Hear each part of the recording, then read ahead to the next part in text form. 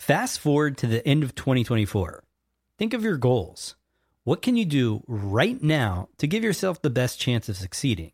If you want to learn a new language, you absolutely should get Babbel. Be a better you in 2024 with Babbel, the science-backed language learning app that actually works. Don't pay hundreds of dollars for private tutors or waste hours on apps that don't really help you speak the language. Babbel's quick 10-minute lessons are handcrafted by over 200 language experts to help you start speaking a new language in as little as 3 weeks. I absolutely love Babbel because their courses help me learn real-life conversational skills. It's so easy to learn how to order food, ask for directions, speak to the locals without having to consult language apps. Babbel has over 16 million subscriptions sold. Plus, all of Babbel's 14 award-winning language courses are backed by their 20-day money-back guarantee.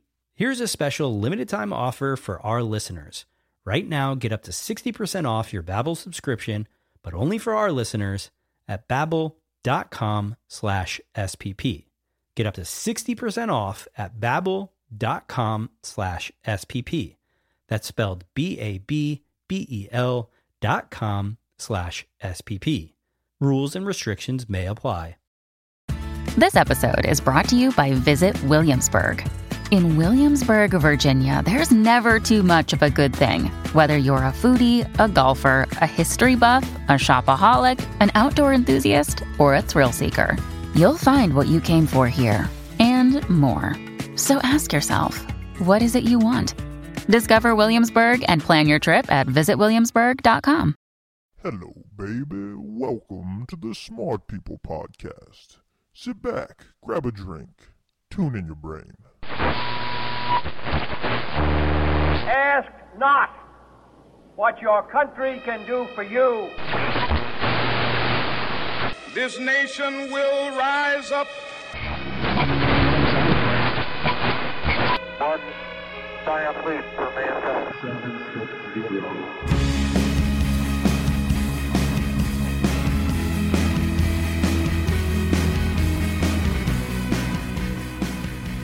Hello and welcome to Smart People Podcast. I hope you're all ready to expand your brains this episode. I am your host, Chris Stemp. And I'm John Rojas. And today we're going to talk about right versus wrong. Actually, we're not even really going to talk about right too much, and this isn't in the moral sense. We're actually going to talk a little bit about how you can learn from your mistakes and why you hate being wrong so much. I know that just a couple weeks ago, I was putting down my bet on the Super Bowl game, and I bet incorrectly. I bet for the Steelers. I was pretty upset, so I was hoping that our guest this week could explain how I can take away the good in that. And I'm very interested to interview the guest today, mainly because I know that in past relationships that I've had, being wrong and refusing to be wrong is one of the things that tends to make those relationships go south. And Chris, I don't know if you're in the same boat as me. I'm never wrong. Oh, well, there you go.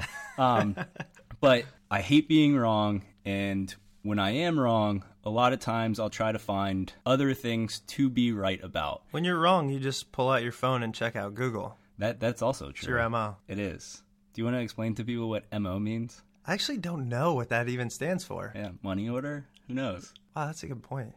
Aside from the small arguments that you might get in on a day-to-day basis, I was just as concerned, just as interested in learning about the big decisions in life, how you can take away any good from totally screwing up. I mean, when I think back about how, I left the comfort of a paycheck back home to do something like this and grind it out, it's an interesting experience, but who knows if it was the right choice or not. So hopefully our next guest can explain how to take the good out of wrong and leave right alone. Speaking of making right decisions and wrong decisions, the right decision would be next time you purchase something from Amazon, go to our website, www.smartpeoplepodcast.com. Bottom left-hand corner, there's an Amazon widget. Just click on the Amazon button, bring you to the store.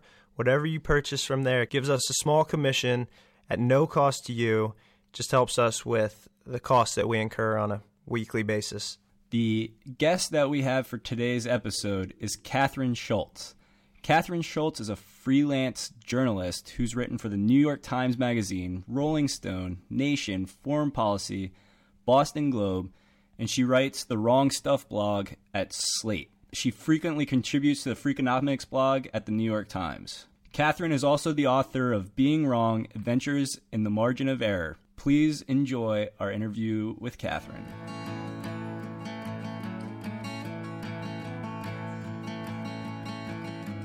First, I guess, wanted to just talk about your book, Being Wrong, Adventures in the Margin of Error. I was hooked on it. I read the initial part, the preview on Amazon, and I was like, I got to look further into this because I never thought about how badly I in particular and people in general want to be right. And what kind of caused you to come across that thought process? Well, it was kind of a strange thing. I wish that I could tell you that I had sort of one huge formative experience of wrongness, and that's what launched the book, if only because it would be a good, simple story, right? Like, I was 29 years old and I suddenly learned I'd been adopted or something. Fortunately in that case, but it wasn't like that at all. My background is in magazine journalism, and at the time, I was working on several different articles, and they just appeared to be absolutely unrelated to each other. I mean, one was about a political convention in Texas, and one was about the work of a cognitive psychologist. So really seemingly very different stories. And at some point, and this part really was an epiphany, I just was walking home and I realized, all of these 5 or 6 different stories that I'm thinking about have this kind of unspoken subterranean theme, and that theme is wrongness. And I knew right away from there that I was really interested in that this was something I wanted to write a book about. Well, can you give us and our listeners kind of an overall summation of what you were trying to cover in the book in terms of, being wrong in general? Sure. I think I often describe this book as being about how we as a culture think about wrongness and how we as individuals feel about it. So I look at both what I think of as almost the intellectual history of error. How has this idea taken shape in our culture? What are the different models we have from philosophy and science and theology and psychology for thinking about human error? And then how, given that cultural context, do all of us respond when we're in a situation where we make a mistake or where we're in a disagreement with someone, when someone thinks that we're wrong and we think that person is wrong? So that's kind of the very broad brush overview of the book. What do you think causes us to be incorrect? Well, fundamentally, we are a deeply fallible species. We have these amazing, amazing human minds. They're very, very good at a lot of things, but they're also tasked with a really complicated job, which is to make sense of the world around us. And the world around us turns out to be a confusing place. It is a noisy information environment. There's a lot of different kinds of evidence that we take in all the time on a daily basis from a lot of different sources. And then there's a lot of evidence that we never do see that's occluded from us, either because of, our own particular emotional setup or the community we live in, or just because there's information that human beings can't detect in the world around us. And given that, of course we're going to get stuff wrong. We are simultaneously driven to explain the whole world. We fundamentally love to invent theories and stories to account for the world around us, and we don't have direct, complete, unmediated access to it. So there's a lot of wiggle room for error in there. It's interesting because people have always claimed that you learn the most from your mistakes, and I kind of believe that was just a way of trying to make me feel better after I made a big mistake. Do you agree with that statement? Do you think that that's how we learn? I absolutely think that error can be a really wonderful and important learning tool. But the thing is, for that to work, you have to actually be willing to sit with the error. You have to be willing to think about it a little bit. I mean, if you make a mistake and your impulse is to deny it or ignore it or run away from it or blame it on someone else, you probably aren't really going to extract a lesson from that. On the other hand, if you really can kind of face the mistake, yeah, absolutely. I mean, when you think about it, what's happening when something goes wrong? You've had this belief about the world, and it suddenly collapses out from under you. And what you have to do in that moment is reevaluate the world or that piece of it that you were wrong about. So it's this real opportunity to suddenly see everything around you in a new light, and you have to put together the picture in a new and different way. And to be honest, we don't get that kind of opportunity that often in adult life. But our mistakes are that rare moment when suddenly we get a chance to actually have a really, new, fresh outlook on our environment. While you were mentioning that, I was thinking, when I'm wrong, if I could only look at the other side and learn from it, where I find too often all I want to do is prove my own side, regardless of if I'm right or wrong. It seems so difficult to kind of step back and go, okay, I'm wrong. Now let me learn from it. Yeah, absolutely. And if it's any comfort, you're not alone in it. One of my favorite stories about wrongness, early on in the process of working on the book, I was telling a kind of acquaintance who I'd met at a party had asked me about it, and I was telling him what the book was about. And he confessed to me that very often when he's in the middle of arguing with his wife and he suddenly realizes that actually she's right and he's wrong, instead of just backing down in that moment and saying, oh, sorry, sweetheart, you're right here, he starts spontaneously inventing facts to support his position. Right. And I just love this story because I feel like we all do this. We have this weird impulse to shore up our rightness, even when we actually know we aren't right. It's so hard in that moment to just step back and say, you know what, I blew it. Do you know why we do that? Why do we have to try and be right, even knowingly being wrong? Well, I think a lot of things are going on. I think one is that, we associate being right with being intelligent, with being worthy, with being responsible, with having a good memory and good judgment and all of these things. And conversely, we associate being wrong with some kind of mark of intellectual or moral inferiority. We think that getting something wrong means that there's something wrong with us. So given that that's the sort of loudest lesson about wrongness that we pick up from our culture, it's not very surprising that we have trouble owning up to it. It feels like a blow to the ego. But I also think that one thing that's happening is, it's surprising to be wrong. We do have this kind of default assumption that we're right. And so we move through the world that way. And when we turn out to be wrong about something, especially if it's an interpersonal context, like the situation, this guy, he's arguing with his wife. What you're called upon to do that moment is quite challenging. You have to both realize your error, make your own internal peace with it, which is tough because you're so thrown. It is confusing. You thought you were right. That's why you're kind of making the claims you're making. And you have to suddenly readjust everything. And at the same time, externally handle it and take responsibility for it in some hopefully graceful way. So that's actually quite a lot of intellectual and emotional work to do in a very small amount of time. So in some ways, I think it's not that surprising that we aren't good at this. Also, we don't practice. It's hard to be good at anything you don't practice. I watched a discussion you gave at PopTech, and you were talking about how feeling wrong, if we learn to accept it and recognize it and what it can do for us, actually feels just as good as feeling right. I mean, did I have that? I think that some of the times that's true. And I want to be a little bit careful because obviously there are situations where being wrong does not feel good and should not feel good. Right. Medical mistakes, misidentifying a suspect in a criminal trial, a problem with a deep water oil rig, just to give a random example.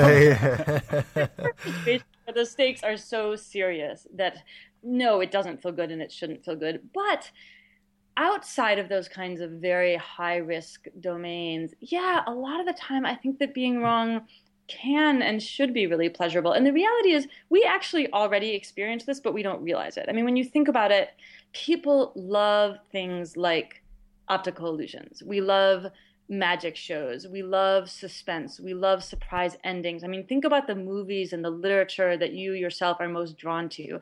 All of these, a lot of them really, really function and pivot on the pleasure of you, the reader or the listener or the audience being wrong. That's what's so delightful about, much of what we consume culturally.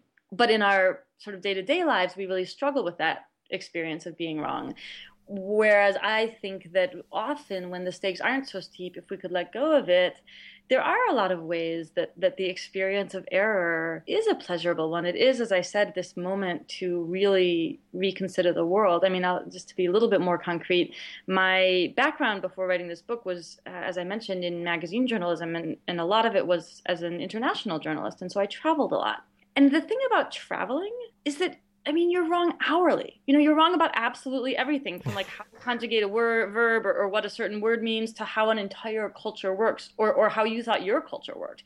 And that kind of wrongness to me is so pleasurable. It just shakes everything up and reconfigures the picture. And it's so invigorating. It's so thrilling. And I think that very often wrongness gives us a moment to have a kind of little micro experience like that, but we very seldom avail ourselves of it. As you mentioned, with some things, when being wrong is pleasurable, it's easier to kind of look at it that way. But I know that the decisions that I've worried the most about, primarily things like, maybe what college to go to or what job to take if you have a couple options, or what career path to follow, which most people I feel like don't even know until it's too late anyways. But given all your studies with being right versus being wrong, do you have any advice on how to be right more often? Well, I mean, I should say up front that I didn't set out to help people be more right, mainly because I think that all of culture encourages us to be right and praises us and rewards us when we're right, from the time you're in, first grade taking a spelling test on. And look, I'm not trying to knock being right. I think that there are contexts, as I said, where it's really important. But for the most part, I think that we really could stand to get better at being wrong, at handling mistakes and errors and doubt and indecision more gracefully. And paradoxically, I think that the more that we can embrace the possibility that we're wrong, the less likely we are to make mistakes. So while I'm not trying to, write some kind of manual about how to be perfect and make fewer mistakes, I think that a healthier attitude toward being wrong can actually help us prevent mistakes where it matters and embrace them where it doesn't. And in situations like the ones you're describing, which college, which career, those are interesting examples, because what is the right decision? How would you know at 17 which of 3 schools was the right one for you? And what makes you so sure there is a right one? These are really different paths. They're going to take you to really different places. They're also not endpoints. It's not like you make that choice and, you're done choosing. They unfold into many, many more choices, including the possibility of changing your mind and transferring and going somewhere else. And this is true, I think, for a lot of the decisions we agonize about in life, that, it's tough to make that call because we can sense that we're foreclosing opportunities. But, life is long and complicated, and a lot of those opportunities remain open or new ones open up to us. And I think making peace with that element of uncertainty can save us all a lot of anxiety. That's a good way of kind of summing up your book. You can be wrong, but you can learn from it. It makes the decision-making process easier. Absolutely. And I think as long as you do learn something from that mistake, it's all was not lost. Right. Do you think that as a person experiences more things, kind of becomes more worldly, perhaps reads more, travels more, they become wrong less often because they have more experiences to draw from? Probably not. Sure. I think that as you develop expertise in a field, I mean, someone once famously quipped that an expert is someone who's made all the mistakes you can make in a very narrow field. And so, yes, there's ways that, in that very literal sense, we do learn from our mistakes. You make a mistake, you think, wow, well, I'm never going to do that again. And so you don't repeat that same mistake, hopefully. And eventually you have made a lot of the available mistakes in a narrow range. So in that sense, yes, I think that the longer you do any one thing, the more you rule out certain errors just by virtue of having already made them. On the other hand, I think that just experience in the broad sense, traveling, reading, meeting a lot of different people, I would say that kind of experience doesn't make us less error prone, but it makes us more at peace with wrongness. I mean, I often think that this idea of wisdom is fundamentally about sort of embracing the likelihood of error, embracing uncertainty, embracing multiple points of view, and not having this kind of fear or shame-based reaction to it. So I wouldn't say that it's that we make fewer mistakes. I would say that it's we spend less time agonizing over them. I like your description of wisdom there. It's one that's not too common, but I agree with that. I was just thinking that's interesting. What do you think about technology and the way it has changed the inability to be wrong? For example, John and I oftentimes will get in an argument about God knows what. It could be football statistics or something. And before either of us even go to formulate our own point of view, we just pull out the iPhone, go to Google, and we know the right answer right away. I mean, it's changed the way that we want to be right so often that we don't even formulate our own opinions sometimes. Yeah, I think about this a lot, actually. The Google example is a really interesting one. You know, all of a sudden we have a kind of instant adjudicator available to us. And I see both a loss and a gain there. On the loss side, I miss that experience of kind of arguing it out and thinking things through and sort of dredging through your memory and trying to come to your own conclusions. And I think there's something very beautiful about that process. And I think there's something beautiful about that process even when we're wrong, or even, and I write about this extensively in the book, when we have no idea, right? When we're making it up, when it's all sort of an exercise in, well, I know, 3 facts about string theory, and now I'm going to, expand them into some giant claims that I have no grounds for making. Obviously, taken to a logical extreme, that kind of behavior can be problematic. But as a sort of human interchange, I think that process of just testing the waters, testing theories and hashing things out is a great one. And I do think that we do that less often now that it is so easy to just turn to a theoretically accurate source of authority like Google. On the other hand, I can imagine that instantaneous access to so much information could teach us to be a little bit better at being wrong, in that it's a feedback mechanism. And I think it's really important to have feedback mechanisms. I mean, there's a reason that people like meteorologists and sportscasters are actually, in my experience, really humble and frank about mistakes, because they make a judgment call, actually win the game, and like, whoops, the Steelers didn't win, right? They had the Super Bowl. And they just know right away, oh, I blew it, I got it wrong. And that kind of feedback mechanism of, oh, I thought I was going to be right and actually I was wrong, really does keep people connected to their fallibility in a way that I think is very healthy. And so there's a way that I think that Google and just sort of the vast quantities of information at our fingertips in general could, in theory, remind us all to be a little bit modest in our claims to perfect knowledge. That's so true. I mean, if you can't just go up making stuff up. I remember, before the smartphone, if somebody asked me a statistic, oftentimes I'd know I was close and I would just say it anyways, because what are they going to do, Exactly. I did want to, again, mention your book, Being Wrong, Adventures in the Margin of Error. It's terrific. It's on Amazon, and we'll have a link to it on our site so our listeners can just click and buy. Did you have somewhere else you would like to also let our listeners, lead them to? Well, they're certainly welcome to check out my website, which is just beingwrong.com. And, I adore Amazon, but as a longstanding fan of indie bookstores, I'll also just say it's available in all of those too. And if you want to just scroll into one or look it up online, it's another great way to get the book. All right. Well, Kathryn, thank you so much for being on the show. And, best of luck in the future. Thank you so much. I've really enjoyed it. All right. Bye-bye. Have a great Bye. day.